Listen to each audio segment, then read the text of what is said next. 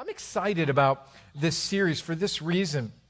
As I've been doing this study and background to this whole message, I wonder why in America, because we have such a high standard of living, that you would think that we would be much happier than we are. But the reality is we are not happy. Even among Christians, you'd think we would, those that know Christ and what He's done for us, we would be happy. But the reality is we're not. And there are millions and millions and millions and millions of books out there on finding your self-worth, finding yourself, learning to love yourself, learning to hug yourself, learning to find the better you. $11 billion are spent every single year on self-help books. Songs like "Learning to Love Yourself is the greatest love of all. I've never found anyone who could fulfill my needs, a lonely place to be, so I've learned to depend on me." So is that where we find our worth within ourselves? I would say that's a lonely place to be.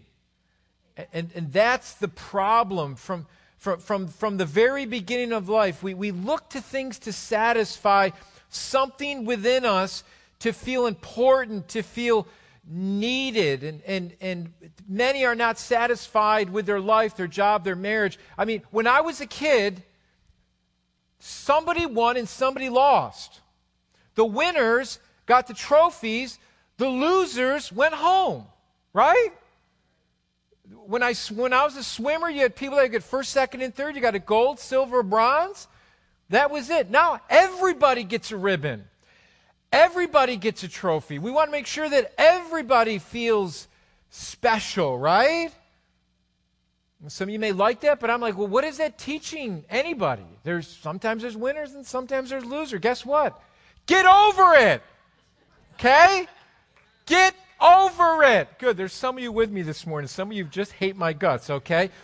Listen, listen, here's the problem. What are we intrinsically doing to our children by doing that? Well, what we're doing is it's this constant need for attention and validation.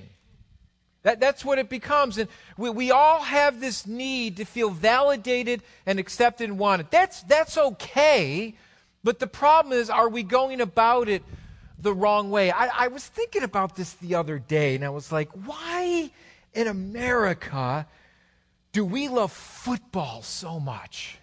I don't know what it is. I mean, you go to every other country around the world, and it is soccer, which they call football, which makes a lot more sense than why we call football, and they call football, which we call soccer, they call football, which makes a lot more sense.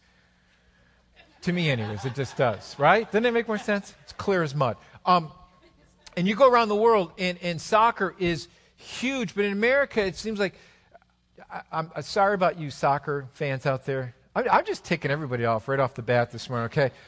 Soccer is just boring. I'm just telling you. Boring. I know some of you love it, and those are fighting words with some of you, but I'm like, boring. Okay, make it more exciting. Like if it was like, if soccer was like, the score is like 20-25, I might watch it a little bit longer than 2 minutes. And then hearing all those noises in the background. Remember the World Cup? You hear these noises. It's like annoying. Why do we love football so much in America? Why do people pack stadiums of 80, 90, 100,000 college football? I lived in South Carolina for 8 years. In high school football, I was like the first Friday night I was there, I think Kathleen and I went to Walmart, and I'm like, where is everybody? There's nobody here. There's nobody in this town. He's like, everybody's at the football game. I'm like, what? I mean, the football stadium holds like 80,000 people for high school. You're driving down Main Street in Summerville, South Carolina, and there's a Hardee's, which is a fast food chain in the South. There's a picture of the high school coach on the Hardee's billboard. Coach McKissick eats at Hardee's. I'm like, where are we? What? Where are we? It was just God down there. I mean, football was huge, huge, huge down there, and everybody would go. So I'm like, why do we love football so much. I think, and there's nothing wrong with liking and having a college team and who your favorite is. I think what it is, we like to wear the jersey of our favorite team or a hoodie with our favorite team on it, and we like people to know who we like. And I think it comes down to we identify with it. We want to feel part of the win. When our team wins, we feel good. Pastor Mike, when the Miami Dolphins wins, he always wears his jersey on Wednesday night. I'm trying to get that jersey to burn it, by the way. But anyways, why he likes Miami, I have no idea, but gotta love him. We like to identify, right? We like to identify with the winner. My team won, and somehow we feel like we're the 12th team member, like we had a part of that win. Let me just say this. You had no part of the win, okay? Just because you're on your couch cheering and you went and you had your pom-poms and you had no part of the win. The people on the field won the game, okay, the coach and everything else that goes into it. But we want to identify with that. You see, that's why I'm a Buffalo Bills fan, because it keeps me humble. See, it just keeps me humble, right? I just go with losers because it just keeps me. I have never. Every team I've liked has always lost in the Super Bowl. There's only team I've ever liked is Syracuse Orangemen, the basketball team, and they actually won a national championship. That's it. That's every Bills 4 times. Bump kiss. You go to the Sabres, lost. Anybody you go with. I like the New England Patriots way back when I was in college, and they finally go and they get beat like 65-2. I'm like, I'm giving up on sports because every team I think they always lose. And so it's something that we identify with, right? We like to be part of a winning thing, a winning team. I'm wondering if that's part of the reason why it's just so popular. You want to be part of the winning college, or what college we identify with our local area and our local team, and it becomes this very important thing to people. Now that's okay if it becomes an idol and that's what we revolve our lives around. We need to, it's just funny. People, they just into it. It's just crazy how much it's into it. And I'm like, get a life, okay? Let's move on with things. But here's the problem. The lie we believe is very simple. It's basically this. Our want to be accepted can become a never-ending pit that can never be satisfied.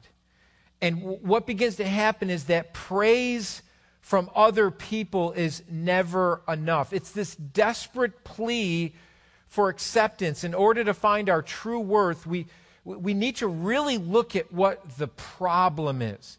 Why is there a problem for this constant need for attention and to be validated and to be accepted and to be feeling like we're part of a group and people like us and people accept us? What is the problem? In order to find our true worth, we really need to look at what the problem is. And is it just simply learning to accept myself and learning to love myself, which much of the pop psychology is telling us today? The reason why that really doesn't work is for the reason is it's just a futile attempt that will never really get to the real issue. And so what I want to do is today, these first 2 weeks, I just want to lay a foundation before we jump into the water of all these different significant identity problems that we struggle with. And I want to lay a foundation today of what's the core of our identity problem. What's the root? Because unless we get to the root, if you're out in your yard and you pull the root up from the top, you haven't pulled it out from the root itself, that weed's going to grow right back up again, right? It's like you mow your yard and you mow it right away and you mow over all the weeds and you're like, wow, my yard looks really good. And then 2 days later, all those weeds pop up and you really never took care of the weed problem. And I think the problem is for us in America is we're not really dealing with the root issue of our identity problem. And we have to get to the root issue if we're going to really understand how to deal with all these other problems in our lives. So the answer to our identity problem, as we know for followers of Christ, is found in the Word of God. So we've got to look into the Word of God and understand where is the root, where's the problem here. And so in order to do that, in order to find out where our identity crisis start with, we must start at the beginning. We've got to start at the beginning. In the first 2 chapters of Genesis, we see God's creation of man and woman, and for this intended purpose to worship and honor God. So we see God, the creation of man and woman, and the reason for their creation was that they would worship God and honor His name and be in perfect fellowship with the Lord. So let's look at this relationship with God before the fall of man, before sin entered the world. And let's look at a couple passages here. Genesis 2:15, and then we're going to look at verses 20 through 24 in chapter 2. That's what it says here. It says, "The Lord God took the man and put him in the Garden of Eden to work it and to keep it." And here's the authority that God gave man. He says, "The man gave names to all the livestock and to the birds of the heavens and to every beast of the field. But for Adam there was not found a helper fit for him. So the Lord God caused a deep sleep to fall upon the man, and while he slept, took one of his ribs and closed it up in the place with flesh. And the rib that the Lord God had taken from the man, He made it into a woman and brought her to the man. And the man said, 'Woo!'" Okay? "The man said, 'This at last is bone of my bone and flesh of my flesh. She shall be called woman because she was taken out of man. Therefore a man shall leave his father and what in the world? And leave his father and mother, and they should be united." That was wrong there. Okay. So, what's going on here? What's going on here? God in the garden created this perfect fellowship between man, woman, and God. There was a relationship that God established with them. And putting them in the garden, God said, "You're able to do this, but you're not able to do this." And as we know that they were naked and they were unashamed in this perfect relationship. They could identify with each other, they could identify with God, and they lived in this perfect relationship. They were very unique to the rest of creation because they were created in the image of God. They would have the authority to rule over the rest of creation. They had the ability to have a relationship with God. And they were created to literally reflect the glory of God. Now, not to reflect their own glory, but literally reflect the glory of God. And so Adam and Eve were in true fellowship with God, and they were lacking nothing.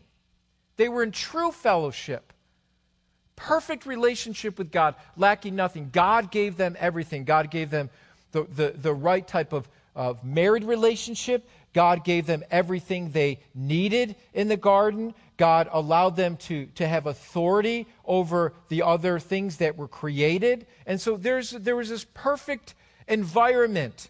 So God placed them in this perfect environment. Every need was taken care of, physically, emotionally, spiritually. They were fulfilled. Their relationship with God was marked by freedom and security.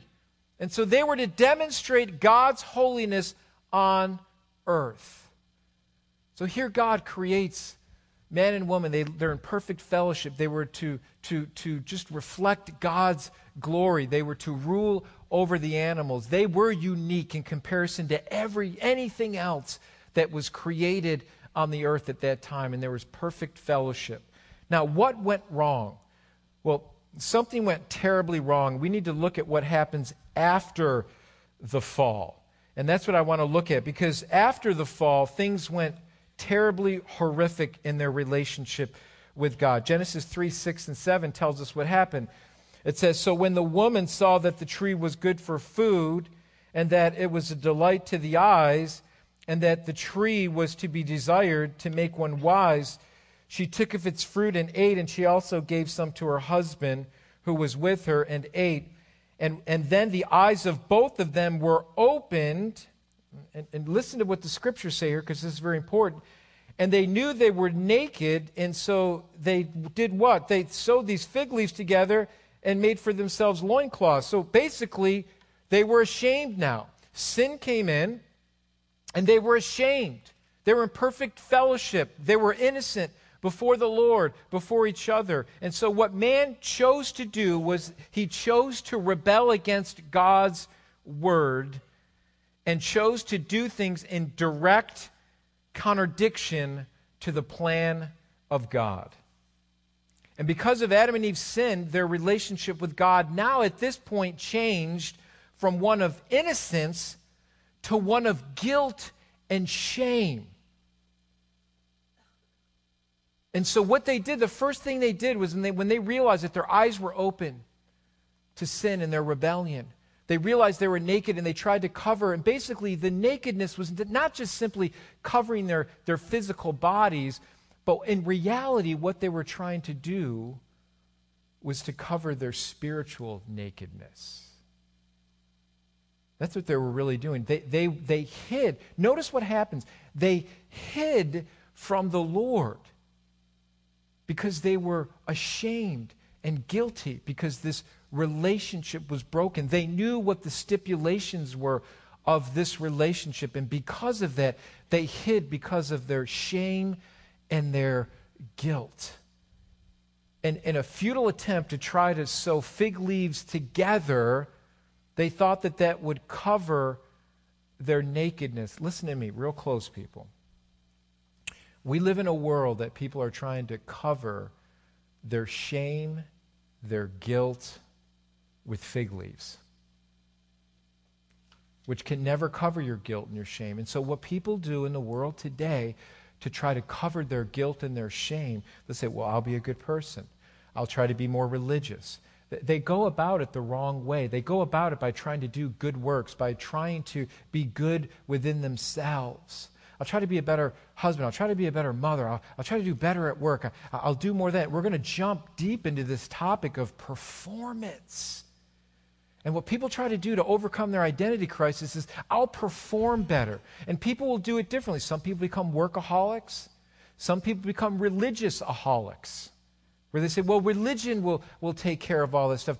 But meanwhile, they're not getting to the root of the issue of why is there shame and why is there guilt. So what they're doing is by their own works and by their own futile attempts, they're covering themselves with this temporary fig leaf that's not getting to the root of the problem. That's why we are in a serious identity crisis in our world today. Because what we look at is we look at the external things. How does one look? How does one dress? How successful are you? And so we look at all these external things, but we never really look at the heart and really what's going on behind all this external stuff. And meanwhile, people live these desperate lives because they're hurting. And so they'll turn to all kinds of things to try to cover that pain and that hurt and that shame that's in their lives.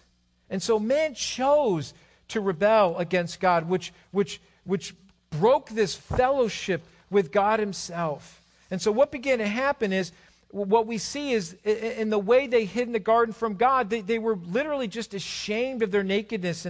And so because of that, they had to cover themselves. So what is the result? Because this all falls into our identity crisis and the things we struggle with today. What was the result? The result was that the image of God was marred within them and then was passed down to all generations that followed. So the sin of Adam is now passed down. One man brought transgressions into the world, like the Word of God says, one man in Jesus Christ can take them away. So we are all born in sin. We are all marred by sin. And that's the whole Bible, from Genesis all the way to Revelation, speaks of God's redemptive plan to bring man back to him. And that plan is all-encompassing in the person of Jesus Christ. So if we don't come to Jesus, we will never solve our identity problem because we will still be in sin. So the image of God was marred within them, was passed down to all of us, the descendants that followed. And so here's the reality. We all bear the scar of that original sin. That original sin. Mentally, morally, socially, physically, we are not immune to the effects of sin in our lives. So this touches every area, mentally, morally, socially, physically. So what happens here is this. Sin causes man to struggle with despair, arrogance, pride. And here's where it touches everybody. and valuing the opinion of others rather than the truth of God. So we will settle for shortcuts to try to deal with that original sin in our hearts. So sin causes man to struggle with this despair and arrogance and pride and valuing the opinions of others rather than the truth of God. So we base our value. Here's what it comes down to: our self-worth and our value. What really makes me feel valuable about myself? Is it my looks? Is it the way I dress? Is it my job? Is it whether I get an A? Is it how well I do at sports, or my hobbies, or how smart I am? See, we base our value in what others think of us, thus trying to gain the approval of others.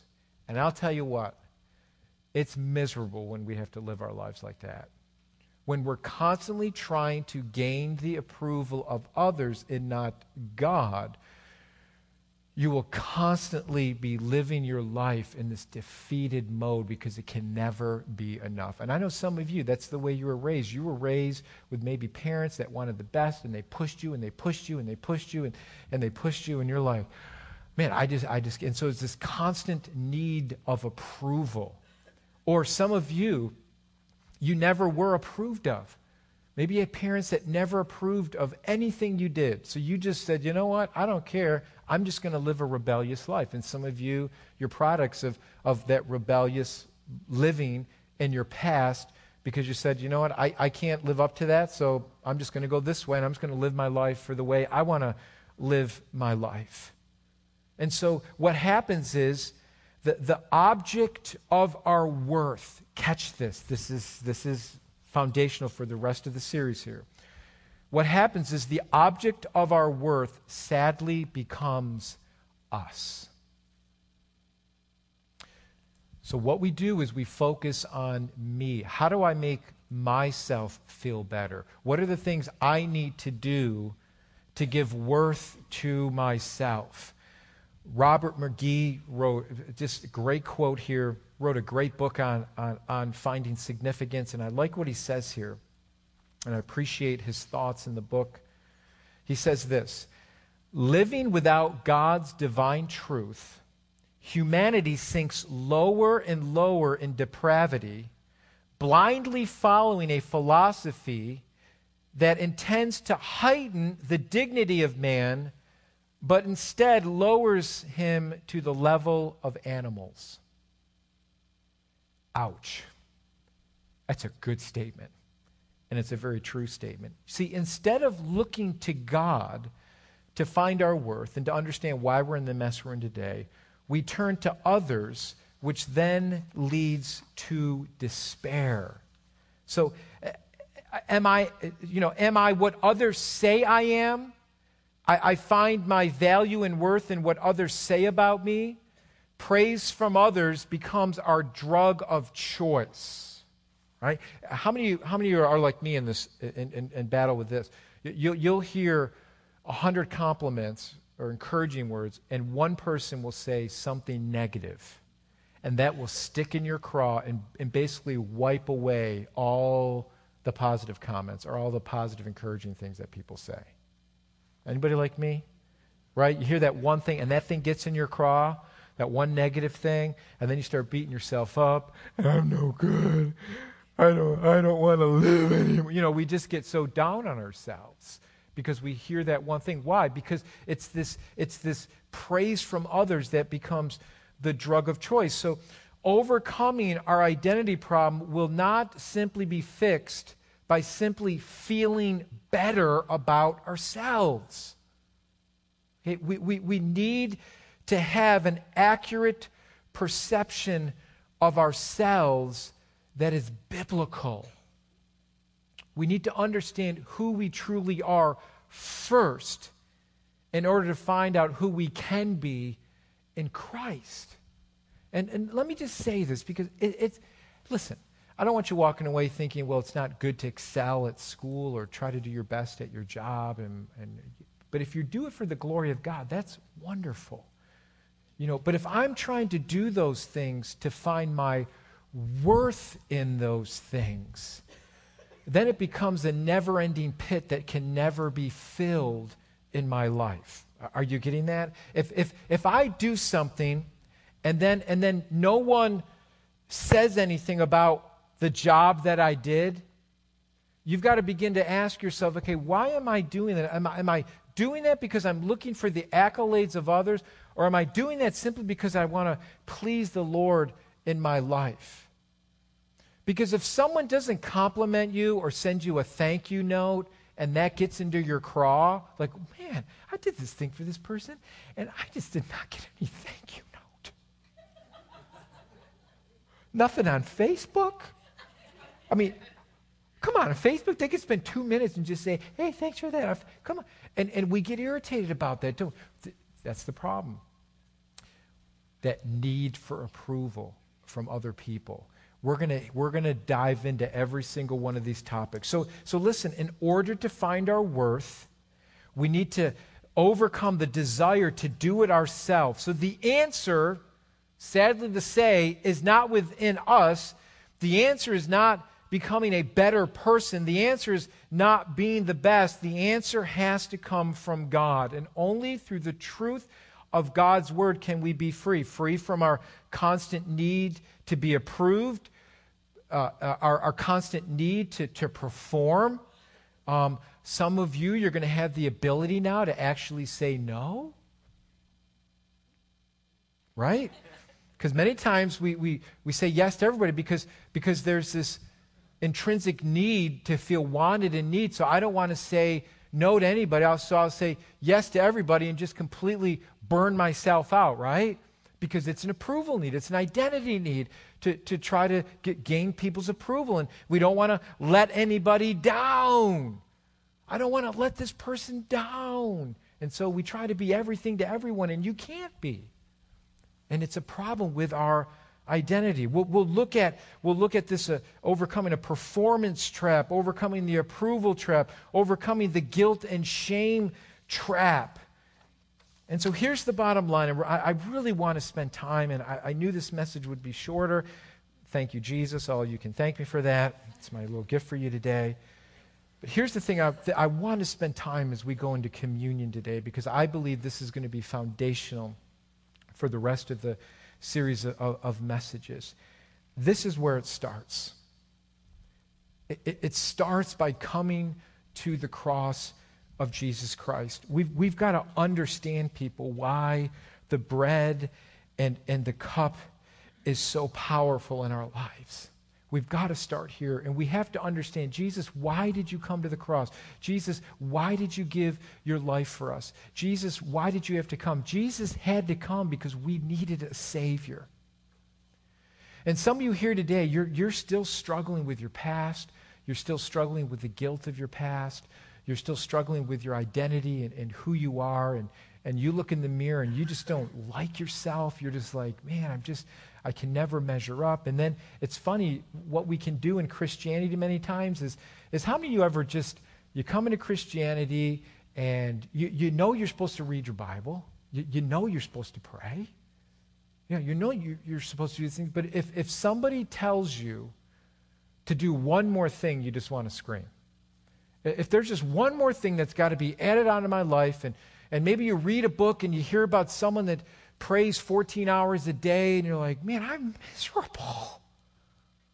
I didn't even pray 5 minutes today. This person's praying 14 hours a day. Well, who am I? I don't even think I'm saved compared to this person. And if there's one more thing that's added on to your life or added on to your Christianity, you just want to scream and give up, and many just do. The problem is this: we're trying to find it through works. You can't do that. You got to come to Christ and say, God, by your grace, I need you to forgive me. Listen, God wants you to be in his word. God wants you to pray. Of course he wants all those things. But for what reason? To try to gain God's approval by saying, oh, good, Lord, I gained your approval here by going to church and by reading all this stuff. No, God's love for us doesn't change. He loved us in spite of us. He loved you when you were still sinners. So he gave his life for you while you were in rebellion to God.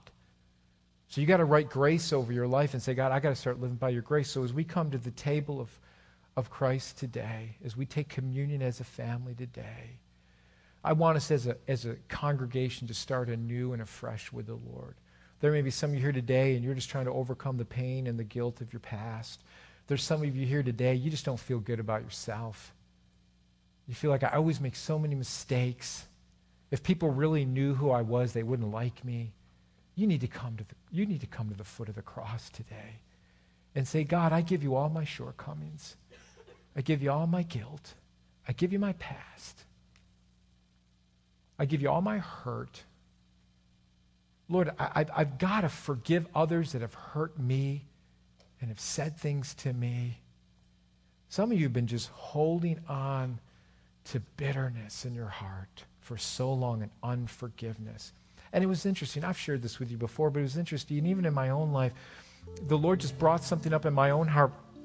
When I was in first grade, my math teacher called me stupid in front of the whole class. And I didn't think about it for a while, but one time I thought about it, there was like this hate that was buried in my heart for this math teacher. And my mom went in there and beat him up, and it was just really a scene, and it was really bad. And but there was this bitterness in here that I had to forgive my math teacher that I never did. It was like the Lord brought it up. Barton, you've never forgiven him. You still hold on to bitterness, hatred for that person. And it was like this, because it was, and then I kind of would, because he called me stupid in front of all the other students, because I was having trouble catching subtractions, and by the way, I still do. Anyways, can't believe I got through high school and college.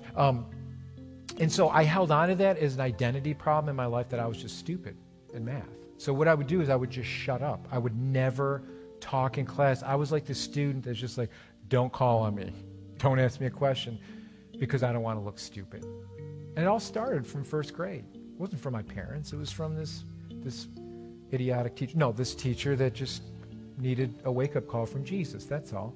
But there was that hurt and that bitterness for the rest of my life. And some of you, you're attaching your identity to something from your past, and Jesus says, listen, I want to set you free from all that stuff.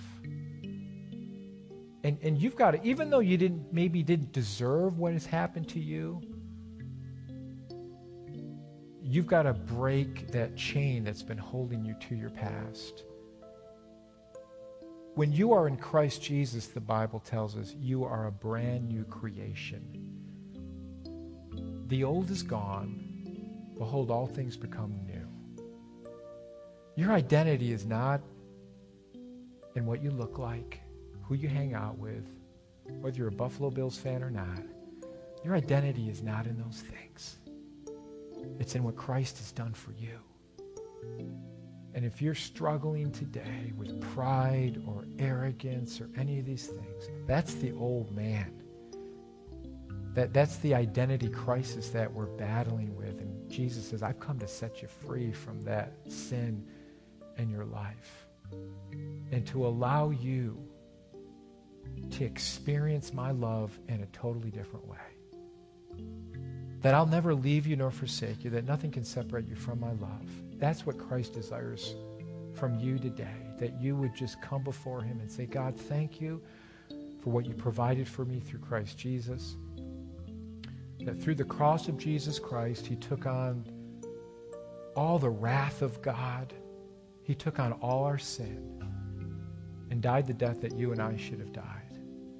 It's a substitutionary death of Christ. He was our substitute. He paid the penalty that none of us could ever have paid. All by God's grace. So when you are now in Christ Jesus, you are that new creation. Your worth now doesn't come from whether or not a teacher in first grade called you stupid, or somebody called you ugly, or said you were no good at sports, or you were always the last person to get picked for kickball. It's all there. Come on. I know. It's all there. And we battle with that the rest of our lives, but it surfaces in different ways. Because we all want to feel needed and accepted. And Jesus says, come to me, all you who are weary, heavy laden, all that burden that's on your life, come to me. I will give you rest for your souls. All the things you've been trying to do yourself, I will give you rest for your souls. Come to me. My arms are open wide. I've already accepted you. You just got to lay that stuff down at my feet. I've already accepted you. There's nothing you can do to allow the Lord. He already did it for us on the cross. It's done. He just says, now you just have to come. Come to me. Come to me. Come. Take that step of faith and say, okay, God, I'm going to lay that down. I'm going to lay my bitterness, my shame. I'm going to lay that down. And in return, God gives us his peace, his grace, freedom that we can never find in some book except the book, because Jesus is perfect. Amen. So I'm going to pray for you as we go to the Lord's table today. Let me just say this. Communion is open. You don't have to be a member of our church. It's open to all who have received Christ as their Lord and Savior, and you're part of the family of God. And we're going to pray in just a minute. If you've never prayed a prayer to ask Christ to just save you and to forgive you of your sins, you can do that. It says, all who calls upon the name of the Lord shall be saved. We'll pray that. By all means, feel free to take communion today. And we want to pray. We're just going to just allow God to minister our hearts as the worship team leads us in worship. So let's just pray. And we're just going to show you a short video just to get your hearts prepared for communion and what it means. So let's pray. Lord, we just prepare our hearts now. And God, we ask that you would just touch us, God. Lord, I know we all have tried to find our worth in things that just fall short. And so, Lord, we need you today. We need your love today. We need your forgiveness today. Lord, we lay all that stuff in our past that has hindered us from truly knowing you and finding our worth in you. And all those things are just counterfeits. Forgive us, Lord. God, we know the game that we're playing. We know what we tried to, the image that we tried to portray to people to try to get them to like us more. God, we know how short that is. We know we want to tell people things so that they're interested in us. And meanwhile, it's just a futile attempt to try to find our worth so people think that we're important. But then when we go home at night, we're laying in bed and we're thinking about it, we know who we really are. And it doesn't feel so good. Jesus, take all that stuff. We lay it at your feet. We want to be real with you. We want to be authentic. Thank you, Jesus, for being real with us and authentic with us and doing everything that we couldn't do on our own. So, Lord, forgive us today. Cleanse us today, that we might be found worthy in you. Not in man's eyes, but in your eyes. So cleanse us today, and as we take communion today, we remember that it's only through Jesus' body and through his blood that we can find this forgiveness and have a right relationship with God the Father and overcome this original sin. It can only happen through our faith in Christ Jesus. So by taking these emblems today, we're recognizing that it's only through Jesus and Jesus alone that we can find freedom, that we can find forgiveness, that we can find newness of life, that we can find eternal life. It's only through Christ. So we recognize, Jesus, that you are the way, the truth, and the life. And no one comes unto the Father except through you. So just touch our hearts, God, as we take communion together. In Jesus' wonderful name. In Jesus' wonderful name. Amen. Just watch this short video. I'm going to ask the ushers to come. They will serve you, and then we'll take communion together after our time of worship. God bless you.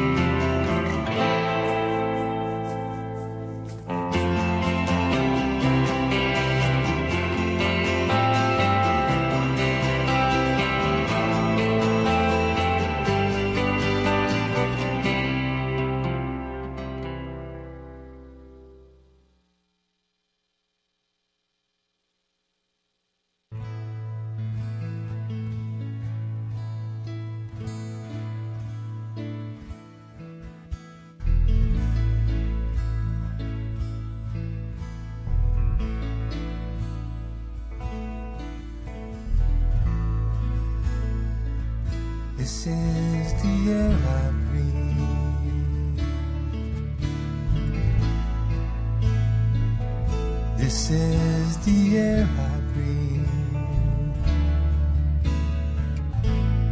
Your holy presence living in me.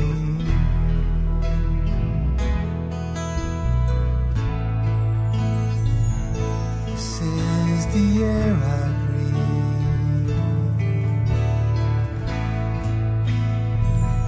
This is the air I breathe. Your holy presence living in me. And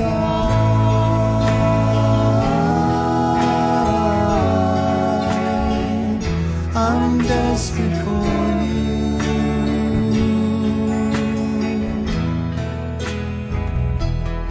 And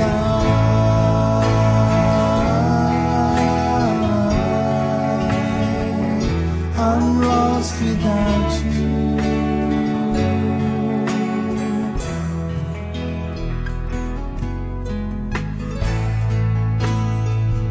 This is my daily bread.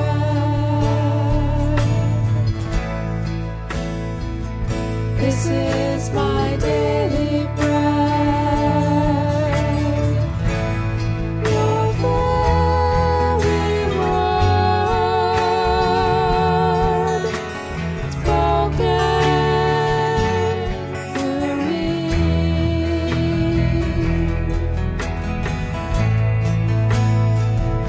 This is my daily bread.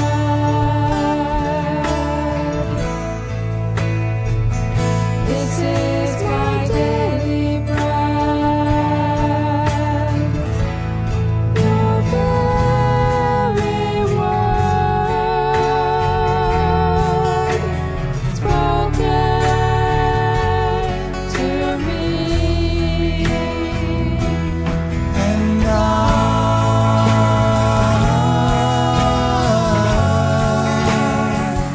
I'm desperate for you.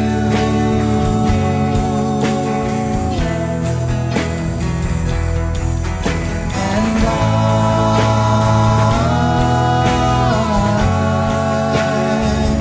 I'm lost without you.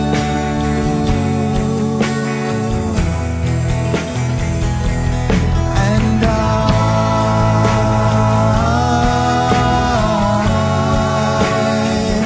I'm desperate for you.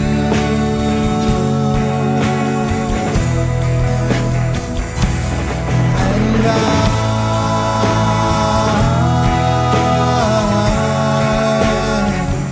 I'm lost without you.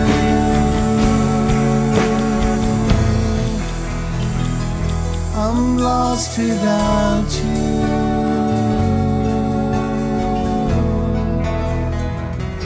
I'm lost without you.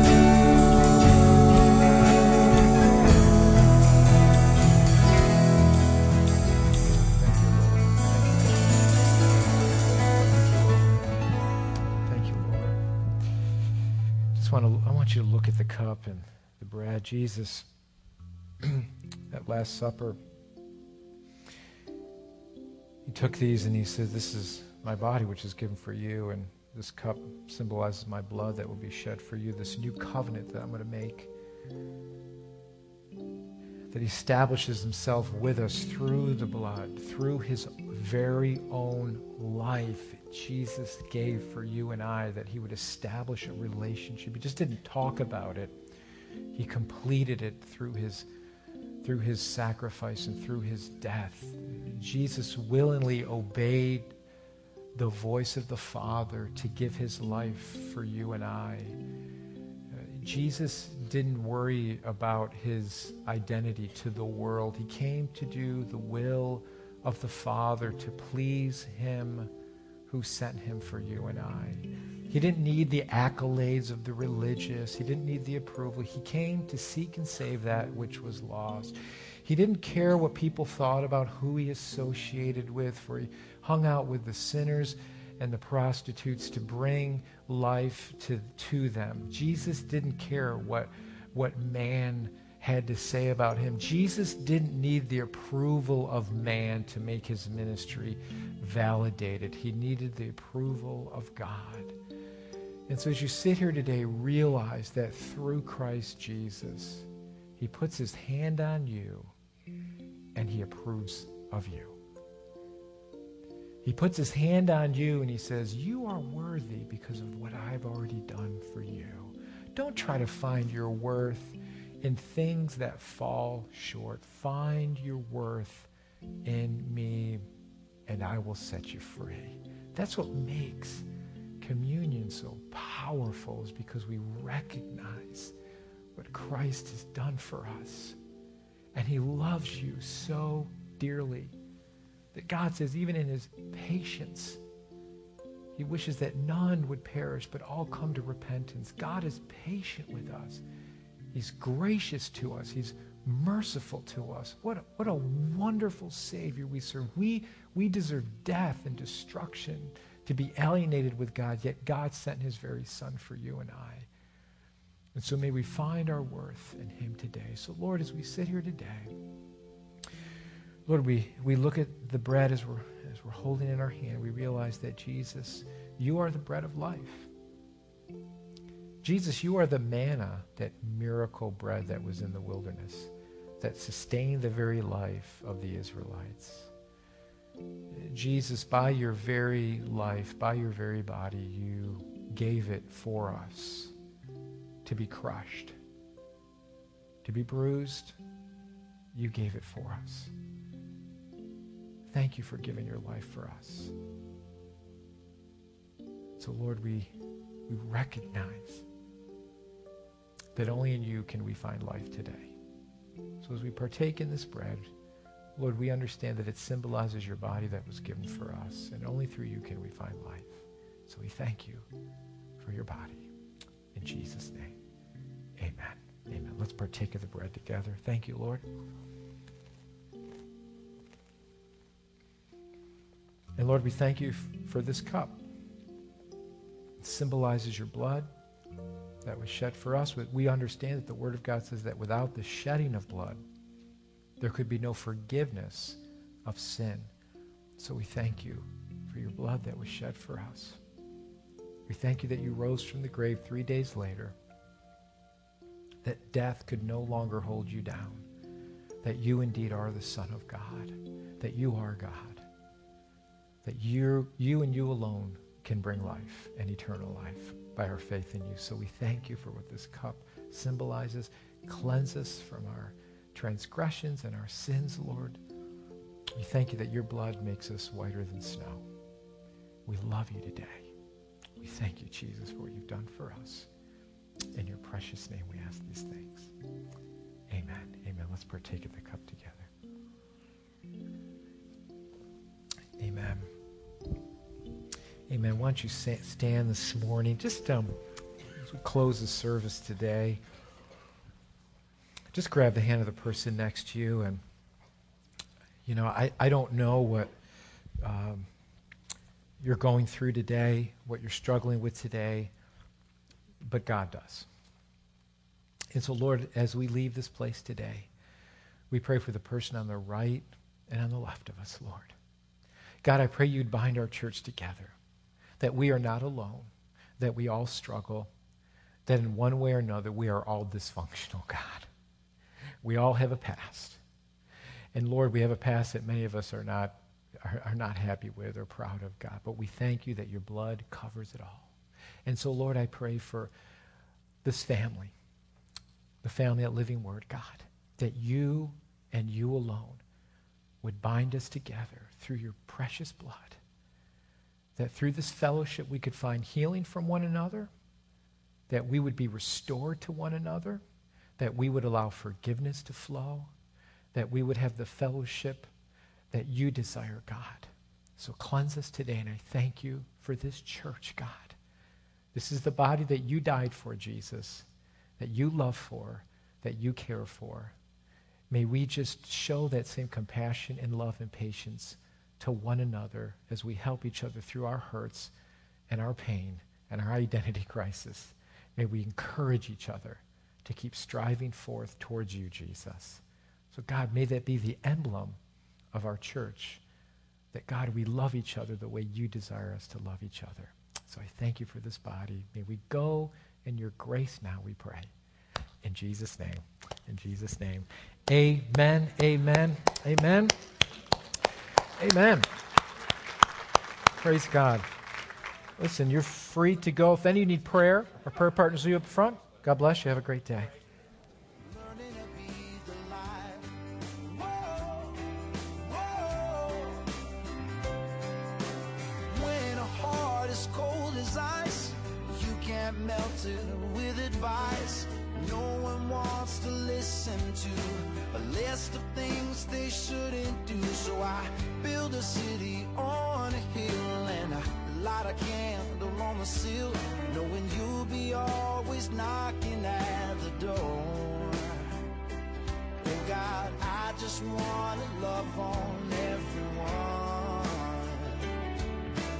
All I have is yours to give, so let the people come. There's so much brighter living in your world. Savior, what you did for me, you gave me something I want everyone to see. When we stumble and it all goes wrong, only you can make it right. So I say, oh, I'm learning to be the light.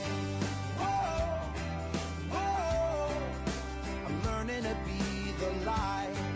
Whoa, whoa, I'm learning to be the light that makes the shadows hide, the light that breaks the curse of pride, the light that takes the weary in its arms.